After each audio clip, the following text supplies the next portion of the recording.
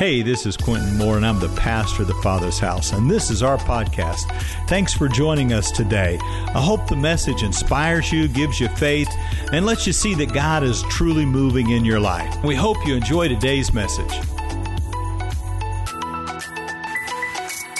Would you stand with me this morning for a reading from the Word of God?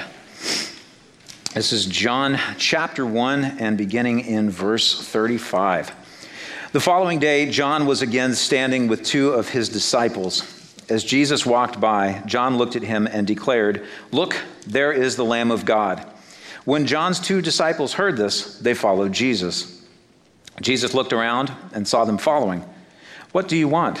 he asked them. They replied, "Rabbi," which means teacher, "where are you staying?" "Come and see," he said. It was about 4:00 in the afternoon when they went with him to the place where he was staying, and they remained with him the rest of the day. Andrew, Simon Peter's brother, was one of those men who heard what John said and then followed Jesus. Andrew went to find his brother Simon and told him, "We have found the Messiah," which means Christ. Then Andrew brought Simon to meet Jesus. Looking intently at Simon, Jesus said, "Your name is Simon, son of John, but you will be called Cephas," which means Peter. This is the gospel of the Lord. You may be seated. So, I love biographies. I love reading history. For those of you who don't know, part of our more recent story, Allison and I were from September 2019 until the end of February of this year, living in Durham, England, which is in the northeast corner of the UK. It's about 3 or 4 hours north of London, about an hour and a half-ish south of Edinburgh. It's a lovely part of the country. It's very agrarian. It actually reminded us a lot of home because there's wheat fields, and we lived about a mile down the road from a farm that had cattle and sheep, and so we got to see the young lambs last spring, and it was really cool. And we learned a lot about different people who live there, biographies of Christians, some of whom, for you church historians, might know a couple of these names like Cuthbert and Bede. They were literally our next door neighbors as they lived in their tombs are in the cathedral just down the road. And I love reading about people from Scripture when we get a little bit of insight into their lives. And so if you follow along with the daily lectionary readings, for those of you who do morning prayer or do Vespers, you know that we go through the daily office readings. And in the last week, one of the gospel readings has been Jesus calling his 12. And so there are some of the names that we know. If you, like me, learned the song in Sunday school or maybe in VBS, there were 12 disciples, Jesus called to help them. Anybody? Simon, Peter, Andrew. That's okay. I break into songs spontaneously. I'm just hedging you up. I'm a music professor, so it's bound to happen at some point. Just brace yourselves. And we get to actually hear some of these apostles speak. We get to hear Peter. Peter maybe said too much. We don't know. Peter gets a lot of guff from the pulpit. I have a feeling that a lot of us are going to have to apologize to Peter when we get to heaven, because we may not have done anything different had we been in his shoes. We hear from John. We hear from Nathaniel. We hear from Philip, like Nathaniel, who said, "Can anything good come out of Nazareth?" Allison and I are from Inman McPherson area, and I sometimes feel that people think that about our area. It's like, can anything good really come out of that area? Small town, backwater, sort of a place. We have Philip, who's the one who famously said, "How can we feed so many people off of 5 loaves and 2 fishes?" And Jesus is like, "Wait and see." And then we get to hear from the person who is part of the subject of our gospel reading today, Andrew. And if you go into if you go back in church history, Andrew has this really fun nickname. He's called the Proto-Kletos. Sounds kind of mysterious, doesn't it? Simply means the first called. Proto meaning first, Kletos meaning the one who is called. And do you guys have that painting back there? So I found this while I was doing a little bit of research. It is called Jesus Calls His Disciples. It's not a really complex title. It's by Ottavio Vanini. And if you can see in the foreground, it's John the Baptist is there with the staff, Andrew, the guy with the long white beard, how I normally look, and then the guy who we don't even ever know his name on the upper right corner, and then Jesus. Just as a little side art history note, often when you see the color red, it's the color of divinity. So you notice that Jesus has it close to his skin, indicating his divinity, and John has it covering his outer garment, showing that he is clothed in divinity. That's your art history lesson for the day. And so you can see very clearly that John's having this side conversation with these guys and pointing to Jesus. And that's where I want to pick this up, is this idea of what it means to be this, what I'm just dubbing this first called life. And you may be thinking, well, I've been a Christian for years, and so I'm a little bit past it. Not yet. But wait, there's more. So we're going to look at this idea of calling and the outlying of that. So very first thing in verse 35, it says, the following day, John was standing with two of his disciples.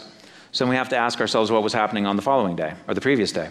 So if you bump up to verse 29, it says, the next day, John saw Jesus coming toward him and said, look, the Lamb of God who takes away the sin of the world. He is the one I was talking about. Wait, the next day. So back up one more time. Verse 19. And this is John's testimony. So what we see is that John has these 3 consecutive days of revelation. 3 days. Think about it. 3 days. So on the first day, John's testimony is this. He said, he's being interrogated by some of the leading Jewish leaders, and they ask him who he is. Are you the prophet? Are you the Messiah? And he says, no. We've seen this depicted up here on stage. Kent so wonderfully playing the role of John the Baptist. At least, well, he's got the more impressive beard. But at least our beards are the same color, so we got that going for us. And John says, no, I am the voice who's crying out in the wilderness. Prepare the way of the Lord. And the Pharisees who had been there, he said, if you aren't the Messiah or Elijah or the prophets, then what right do you have to baptize? And John says, I baptize with water, but right here in the crowd, right here in the crowd, is the one, someone you don't recognize. It says, though his ministry follows mine, I'm not even worthy to be a servant and untie the straps of his sandals. And this encounter takes place in Bethany, in an area east of the Jordan River. So, day 1, John is out baptizing by the Jordan River. The next day, verse 29. The next day, John saw Jesus coming towards him and said, look, the Lamb of God who takes away the sins of the world. He is the one I was talking about when I said, a man is coming after me. So John going to the previous day, and he says, I didn't recognize him as the Messiah, but I have been baptizing with water so that he might be revealed. And then John testified, I saw the Holy Spirit descend like a dove from heaven and resting upon him. I did not know he was the one, but when God sent me to baptize with water, he told me, the one on whom you see the Spirit descend and rest is the one who will baptize with the Holy Spirit. I saw this happen to Jesus, so I testified that he is the chosen one. So day 1, John is down here testifying, I am not the Messiah, I am not the prophet, I am the voice calling in the wilderness, but he's right here. He's right here, the Messiah. I don't know who he is yet, but it'll be revealed. The second day, he says, as he points Jesus out, look, there's the Lamb of God who takes away the sins of the world. He's the one. That brings us to our passage. The following day. So it's taken 3 days to get to this point. Again, 3 days. Just put it together. 3 days. The following day, John was again standing with 2 of his disciples. And it doesn't tell us from Scripture, but I wonder how many people were with him in that second day. The first day, he's got all the crowds that are out by the Jordan River as he baptizes. There's hordes of people coming to repentance, coming to a knowledge of who Christ is, coming to this revelation. The second day, we don't know. But I've wondered if it was like a group like this, down to a smaller group, and then finally over here, it's John standing with 2 disciples, 2 of his followers, along with. And kind of like the painting says, it says, the following day, John was again standing with 2 of his disciples. And as Jesus walked by, John looked at him and declared, look, there is the Lamb of God. Now just use your whole imagination with me and imagine the scene here. So we're out by the Jordan River, and John says, he's here. The next day, Jesus walks by, and John says, that's the guy, that's the Messiah, that's the one I was talking about. No takers? No takers. First day, we didn't know, but he was there. And we all heard the voice. If you look in the other Gospels, it says, the voice of the Lord spoke from heaven. We do it in the Easter play. And everybody heard it, but nobody responded. And the second day, John's standing there, and I got to imagine he wasn't just like having a conversation with himself. I do that. I talk to myself. I'm an audio learner, so we kind of do that sometimes to process things out. Ask Allison, she'll tell you. So he's talking, and nobody paid attention. And finally, they're standing on a street corner. Again, use your whole imagination. They've just walked outside of the coffee shop. It's lunchtime. What do you guys want to do? I hear there's a new couscous bar just down the street. Where do you want, lunch? Anybody? Anybody? And Jesus goes walking by, and John says, there he is, the Lamb of God who takes away the sins of the world. And the scripture says that the two disciples immediately went and followed him. And notice that John does not stop them. Now then, I told the last service, I'm a teacher, and I love having a full classroom. I mean, if Allison was the only one who showed up this morning, I would have preached to her. I mean, she's already heard it, but I still would have preached to her because I just like to teach. But I like having a full classroom. And it was always kind of sad for me when a student would have to say, I really want to take your class. However, I've got this one that I need for my major. And I'm just like, oh, come on. Who really needs an industrial psychology class when you're taking a psych degree? You want to take, guitar lessons, right? Come on. But John doesn't stop them because he knows what his role is. He knows what that responsibility is. He said it himself on the first day. I'm the voice of the one crying in the wilderness, prepare the way of the Lord. I'm the one who's supposed to be pointing the direction to who Jesus is. And John literally points the direction. Look, there he is. And so when the two leave him, he doesn't pitch a fit. He doesn't say, doggone it, lost two more. What am I going to do now? They just take off after Jesus. They have a revelation of who Jesus is, and they respond to that revelation. And in verse 38, it says that Jesus looked around and saw them following. Now again, holy imagination. So Jesus is walking along, and I got to imagine it said he saw them following, so you wonder if he did one of these things. He wasn't doing it for himself. He already knew how this all played out. He was doing it for them. Sometimes God does it for your benefit. He already knows the story, but he does it for our benefit. So Jesus is walking along, and he glances, he looks, and he sees who's following him. And he stops and he turns, and he asks them, what do you want? It can sound like kind of a rude question, especially if we don't enunciate properly. What do you want? What do you want? I mean, we're used to having it a little gruff. What do you want? But Jesus looks at them and says, what do you want? And they, in a very rabbinical and Jeopardy-like fashion, answer the question in the form of a question. And they say, Rabbi, where are you staying?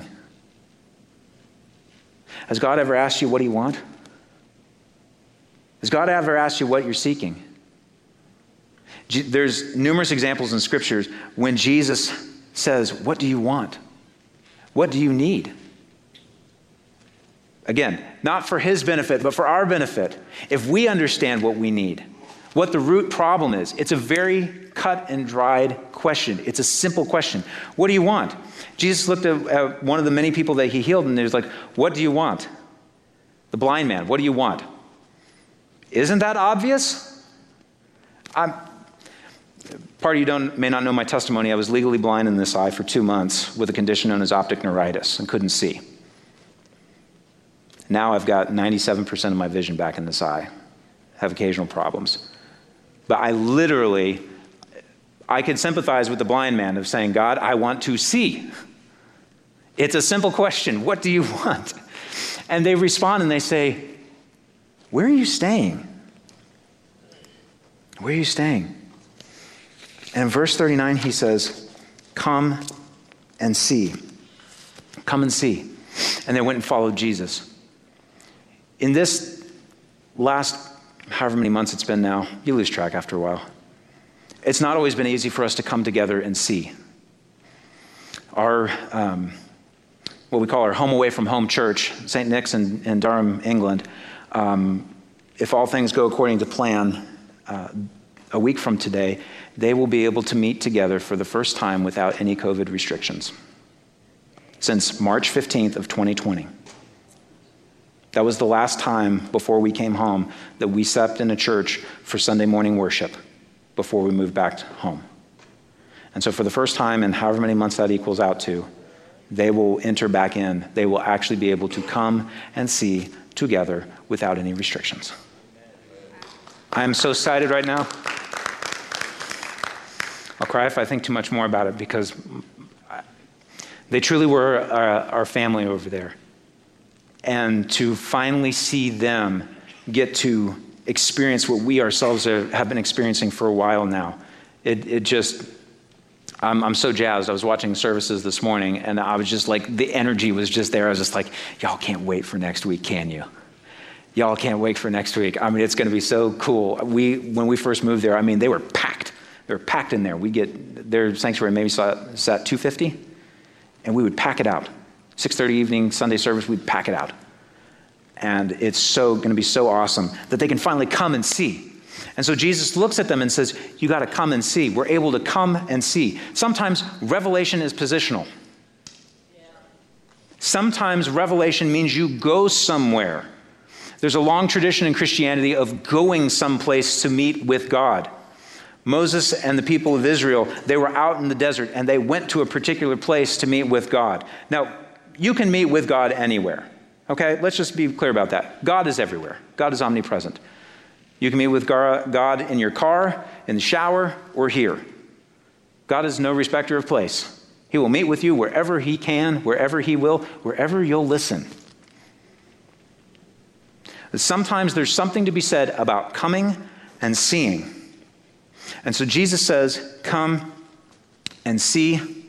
And it says, and it was about 4 o'clock in the afternoon when they went with him to the place where he was staying, and they remained with him the rest of the day. I wonder what they talked about. Again, sometimes these are the minds that fill my thoughts when I'm working on this stuff. I wonder what they talked about. I wonder if they talked about when they were kids. I wonder if they talked about what their families were like. I wonder if Jesus asked Andrew and this other disciple, so what do you want to do with the rest of your life? Wouldn't that be a great question coming from Jesus at this point? So what do you want to do with the rest of your life? I'll make you an offer. You can't, no. I wonder what they talked about. And as I was doing my study for this week, I had a little bit of a revelation myself. Again, the gospel readings for the past couple of weeks ago, it was the end of Luke, the road to Emmaus. And Jesus meets up with these 2 guys on the road to Emmaus. We know the name of one, and they don't know who he is. And they walk, and they talk, and it was later in the evening, and they stayed, and Jesus spoke to them, and spoke to them, and spoke to them. And here we have, at the beginning of Jesus' ministry, 2 people who don't know who he is, and they go to a place late in the day, and they sit, and they talk, and they talk, and they talk. Sometimes the only way to get this is to sit and to listen and to fellowship and to talk and to work through this. Sometimes the way that this happens, it is that come and see. It is that common experience. It is that coming to a place where you're like, well, okay, this morning I was hanging out with John, and now I'm sitting in at this restaurant with this guy that I didn't know before this day started, and he's speaking the word of God to me, and he is divine appointment, whatever you want to call it, whatever jargon you want to use. I wonder what they talked about. In verse 40, it says that Andrew, Simon Peter's brother, was one of these men who heard what John said and then followed Jesus. And Andrew went to find his brother Simon and told him, we have found the Messiah, the Christ. He didn't say we found Jesus. Jesus would not have registered. It would be just like naming somebody, like a common name. It's like if you went up to somebody and said, we found John. We found Bob. Bob who? Andrew goes to Simon and says, we found Bob. It's like, Bob who? Should I know this, Bob? But he goes to him and says, we have found the Messiah. And let's just be clear here. Jesus found them. Jesus found them. It was a popular thing back in, and I mean, I don't mind revealing my age, but it was a popular thing back in the 90s of this whole idea of I found Jesus and, chasing after God or whatever it might be. But the reality is that God is always there. God is there at the very beginning. God is there at the very end. God is outside of time. God is with you the whole time that you're doing whatever it is that you're doing. If you're running towards him, quote unquote, or running away from him, quote unquote. Scripture says that if I make my bed in the highest heights, he's there. If I make my bed in the depths of the sea, he is there as well. There's no place that we can go that is distant from God and from the love of God. And so Andrew goes to his brother Simon and says, we found the Messiah, the anointed one, the name that is above every name, the wonderful, beautiful name, the one that can remove burdens and destroy yokes. When Jesus sits down in the synagogue in Luke chapter 4, and the scroll is open to the prophet Isaiah, and it's handed to Jesus, and he reads this portion that talks about the Spirit of the Lord is upon me, for the Lord has anointed me, there's that word again, to declare freedom from the captives, to remove bondages, to destroy yokes, to recover sight to the blind, all these things. And he says, today the scripture has been fulfilled in your hearing. And so Andrew goes, before this all happens, Andrew goes, we found him. You need to come. And in verse 42, it says, then Andrew brought Simon to meet Jesus. Now, if I don't know the translation out of the Greek, but in the Hebrew, that word brought basically means that you have to pick them up and carry them. If you look at Mephibosheth, go back to the story of King David, and it says with Mephibosheth, they had to bring him. Mephibosheth was crippled because they dropped him when he was a child and his legs broke and they weren't properly treated. And so he could not walk. So he had to be brought, lifted up and carried to King David. So there's this idea of being strongly convinced to come. It's the come on, you got to meet this guy. Come on, you got to. It's trying to drag, and Simon's like, I don't know. I got nets to mend. I'm supposed to go to the grocery store and pick up stuff tonight. My mother-in-law's not been feeling well, and we got to do stuff for her. No, Andrew's like, you have to come meet this man. And so it says that Andrew brought Simon. And it says that Jesus looked intently at him. Now, I'm not a parent, but I have students. I have nieces and nephews, and they've done stuff that has not pleased me. And so I've given them the look. You know the look? Parents, you know the look. Spouses, you better know the look. I don't think that Jesus gave him that kind of look that he looks right through you. I don't think he gave him that kind of look. It says that he looked intently at him. So it was a focused gaze. It was a focused look. Looked him right in the eyes. And again, holy imagination, I think that it was a look of love. I think it was a look of compassion. But there's also a look that when you look at somebody with a certain amount of confidence in them, and you know what they're capable of. We've had to communicate a lot with our eyes over the last 18, 24 months. Let me tell you, in a place where they struggle sometimes to understand this accent, I had to communicate a lot with my eyes. And Jesus looks at Peter intently.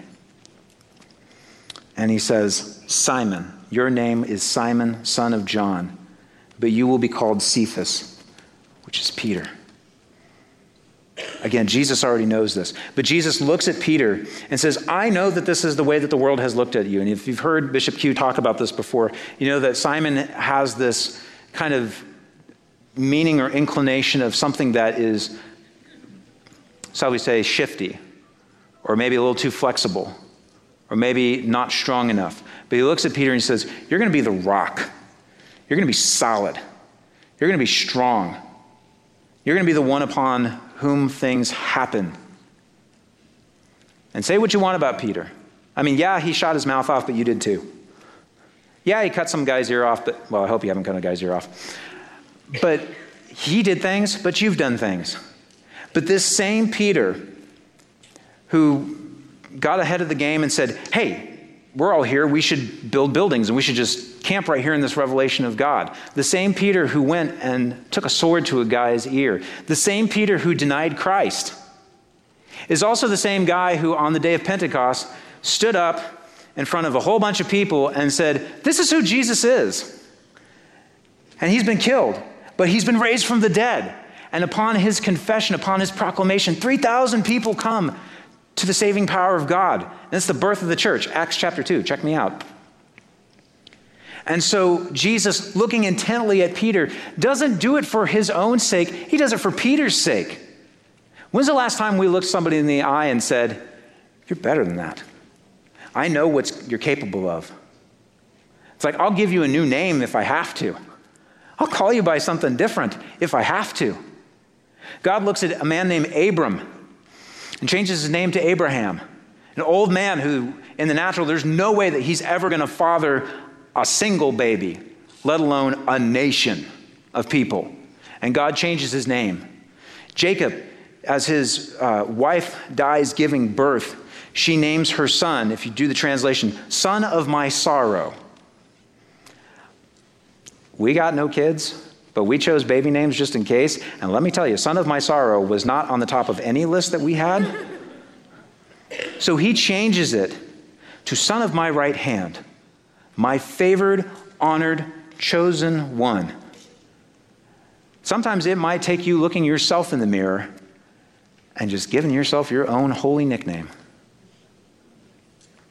Just so that you get this point. That God looks at you and says, there is something greater in there than you know, than you give yourself credit for, than you are aware of. And again, it's a look of love.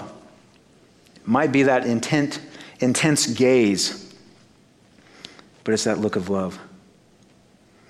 So I've been kind of rolling around these three ideas of what a first called life may look like. So this first idea is revelation.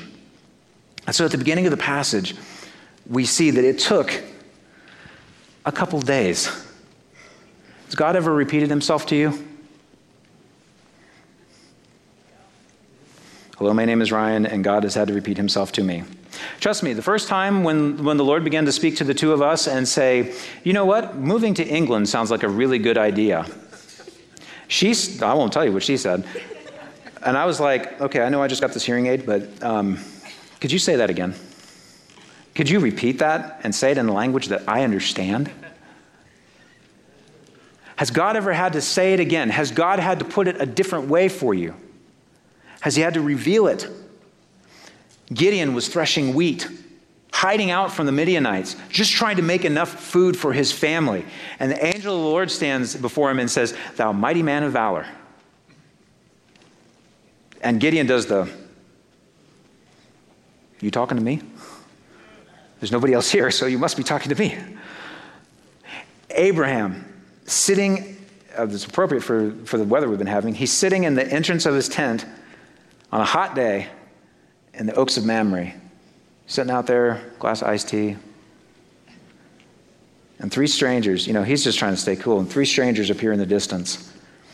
And they tell him about what's going to happen, what's going to transpire in his life. Moses was doing his job tending sheep on the backside of the desert. And all of a sudden the bush begins to burn. And the scriptures say he says to himself, I will turn aside now and see this thing. And I'd be like, if there was a tree ablaze out there on K61, I wouldn't be turning aside to see it. I'd be calling 911. My cousin's a fire captain here in town. I'd be saying, yo, you got a fire out here, you need to take care of it. Pronto. The prophet Samuel, as a child, was trying to fall asleep, and he hears the Lord speak to him. Once, twice, 3 times. Revelation doesn't always come where and when we think it should. It does not always happen. It won't always be flashes of lightning and choirs of angels. Sometimes you'll be standing on the street corner minding your own business. And somebody will say the third time, the fourth time, the fifth, however many times it takes. There's the Lamb of God. So a revelation. And the second thing is a response. So if I gave you my car key and said, here's my car. It's yours to drive. Go for it. And you just took those keys and you said, that's nice. Put it on the shelf, let them collect dust. Let that car, well, they'd probably tow it if you let it sit out there too long. But that car would sit there and it would rust. Tires would go flat. It would decay. And it would lose its ability. It would lose its intent. And that revelation that you had would die without a response.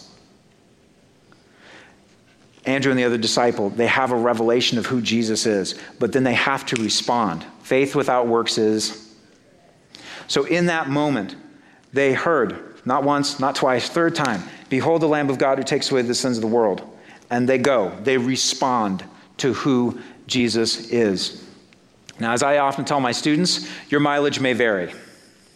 I will not presume that what's true for my life is true for your life and how God speaks to you. So as an educator, we talk a lot about communication and how we learn. So there's stuff like visual learners. Allison's a visual learner. I'm an audio learner. We've had to learn how to learn with each other and how to communicate properly. This is just good kind of like life counseling stuff. Just learn how people learn. Visual, audio, kinesthetic, read, write. If you remember the book, The 5 Love Languages, you've got words of affirmation, gifts, acts of service, quality time, physical touch. For you personality type people, there's the Enneagram, there's the Myers-Briggs, there's the 4 temperaments.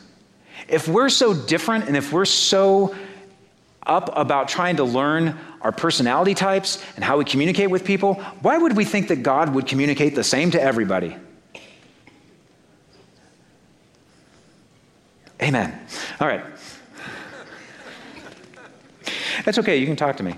I would tell my students for years, I'd lob a question out there and I'd wait. 5 seconds, 7, 10. And I remember looking at a class and saying, guys, for fun, I go to monasteries and I hang out with monks and nuns. I'm used to sitting in silence. So if you want to wait for the next 5 minutes of sitting here in silence, I'll just be here praying until one of you answers my question. And you have to answer before you leave. Oh, I love teaching. But why would we think that God would reveal things identically for every person? If it took twice for Andrew to get it, it's okay if it takes you twice, or 3, or 4. He might use a picture. Allison's a visual person, so she usually sees things that reveal God to her. I'm an audio person. I'm an audio learner. That's why music is such a big thing for me, and I realize it's not that for everybody. I get it. But it's why even just in that moment when we were singing, I needed just a moment because I was caught in the music. And I was hearing the Spirit move in the music. Bishop Hughes taught a few weeks ago about, and it happened. And it happened. I mean, we've just seen, there was a revelation 1 day, 2 days, 3. It took 3 days to get to the, and it happened moment. We have to remember that there's always something working behind the scenes for that instant moment. Somebody had to be somewhere at some time to do a thing. They weren't just standing on a random street corner over there. It may have seemed random to them, but it's exactly where they needed to be in that moment. And so I wonder about what goes down, what happens behind the scenes that we don't even know about. We may not know about it or hear about it, but we get the revelation, and then we respond, not knowing all the background that has gone into it. And finally, a proclamation. So Andrew goes to Peter and says, we've found the Messiah. Now, unless Andrew says, where are you staying? The previous sentence, it just said, they said, so we don't know who said it. Or if they said it in unison, that would be kind of cool. 2 people randomly come up to you and ask you a question in stereo. That'd be kind of funny. So unless Andrew said that, this is the only line that we hear Andrew say, as far as I'm aware, in the entire gospel record. We have found the Messiah. It is a simple statement. is a simple statement. But Andrew's proclamation brings Peter, who preaches the first sermon of the church and has wide-reaching impacts. Just think about it. God would have found another way to do it, but our story is the church wouldn't be the same if Andrew hadn't responded. Stephen, if you go back into the book of Acts, Stephen is one of the first who are called by that new church to be a leader. And we read in the book of Acts that Stephen is taken outside of the city and he's stoned for his declaration of who Christ is. He's stoned for his proclamation. And it says that the men who did the stoning laid their coats at the feet of a man named Saul. And so Saul is standing there minding the coats while Stephen's over there proclaiming that Jesus is Lord and that he sees him sitting at the right hand of the Father to the glory of God and declaring who Christ is. And all the while, Paul is hearing this. Saul, not yet Paul. I've got to imagine that something that Stephen said, that revelation, that response, and that proclamation of who Jesus was, that Stephen was declaring with his last breaths on this earth, somehow made their way into the hearts of Paul. Somehow communicated that idea to Paul. So let me be a little more practical. St. Francis of Assisi said, "Let us preach by our deeds." What have you done this past week? You don't have to answer out loud. But it's not a rhetorical question. I want you to think about it. What have you done this last week by your deeds? What shouldn't you have done? She's right here. She could tell you all my dirty laundry from the last week. So I'm talking to myself as much as I'm talking to anybody. Brennan Manning said, "The single greatest cause of atheism in the world today is Christians who acknowledge Jesus with their lips and walk out the door and deny him by their lifestyle. This is what an unbelieving world simply finds unbelievable." What are you doing when you walk out this door? What are you doing when you walk into your house or the store or the coffee shop? Can I just tell you to tell that server thank you? Ask him how their day is going. But that doesn't necessarily share the gospel, does it? Jesus said what? People would know they're disciples by our love. And Jesus said that when I was hungry, you fed me. When I was thirsty, you gave me something to drink. When I was naked, you clothed me. When I was in prison, you came to visit me. And they said, when did we ever do any of that? We've never seen you in any of those states. And he says, when you did it to the least of these, you did it as unto me. If we go out of here and we just let this be, just something that we've heard, then it's like leaving those keys there. It's like letting that car, that revelation, die out there. It does not have to be complicated. Let me tell you, as somebody who has spent the most of his career thus far researching and teaching, there's this big deal with academia that you always have to have the latest, the most cutting edge, the one that uses the most words and the fanciest words. But let me tell you, it's in simple words. God is love. God loves you. We've got this little flip calendar on our sink at the farm we share with Allison's sister. And at the bottom of it this week, it has a very famous line, but inverted. We're so used to, Jesus loves me, this I know. But the line says, Jesus knows me, this I love. Let me just boil it down to real simple stuff. It does not have to be standing up in front of a group of people talking for however long I've been going now to get the point across. If it is not something that will cause a revelation and a response in people, that will meet them where they're at, that will speak their language. I learned real quick when the pandemic started, I'd have a mask on and I'd get on the bus to get my bus ticket, and I would tell the bus driver in my Great Plains accent that I wanted a university day pass of my bus pass for the city, and if I could get an adult day pass for my wife as well. And they looked at me like, huh? Again, this is all coming through a mask. But and I'm not going to demonstrate, if I affected my Northeast British accent, which I got down pretty well before the time we left, and I asked for the exact same thing, I spoke to them in their own language. I spoke to them in a way that they would understand, in simple words, not because they needed simple words, but because it communicated exactly what needed to be said. God is love. God loves you. Jesus loves me, this I know. Jesus knows me, this I love. Then they were able to understand perfectly. May I suggest that this is not a complicated gospel.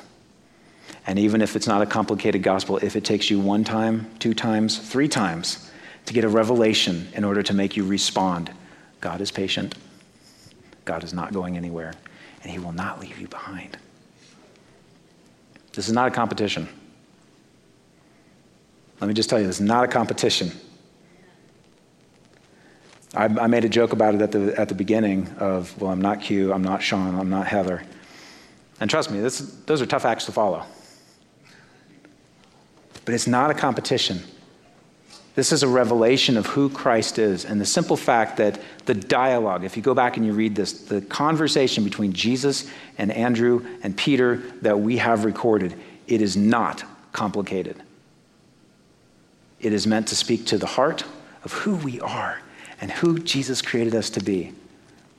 So this morning, we come to a point where we take this revelation, this response, and this proclamation, and we're going to put a little form to it now. This point of the service that we call communion, the Eucharist, the Lord's table, whatever you want to call it. This is a point where revelation can happen. This is a place where a response happens. We respond by coming. Walking down an aisle is a big deal to a lot of people. But let me tell you, as you walk down the aisle, as you come forward to receive, that's a response. And it doesn't even require you to say anything. But it's a response. It's a turning. You know, the Greek word for repentance, metanoia, it means literally to turn the opposite direction, to go 180 degrees in the other direction. And it's a simple action, but it's one that has life-impacting results when you turn to Christ. And so in this moment, we're going to take simple things. This would have been on the table of every Jewish meal.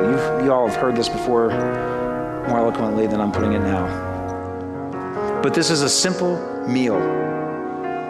And I truly believe that this is a place of revelation. I don't do this just, this is off the script. I don't do this just because we have to. I do this because Jesus said, number one, as often as you come together, you should do this meal. But number two, I do it because this is a place of revelation. Sometimes revelation is positional. You see it. Some of you come down to the front here. Why? Because you think you're closer to God at that point? No. Because it is a place in which we can move to. It's that response to the move of God and that revelation, that positional revelation.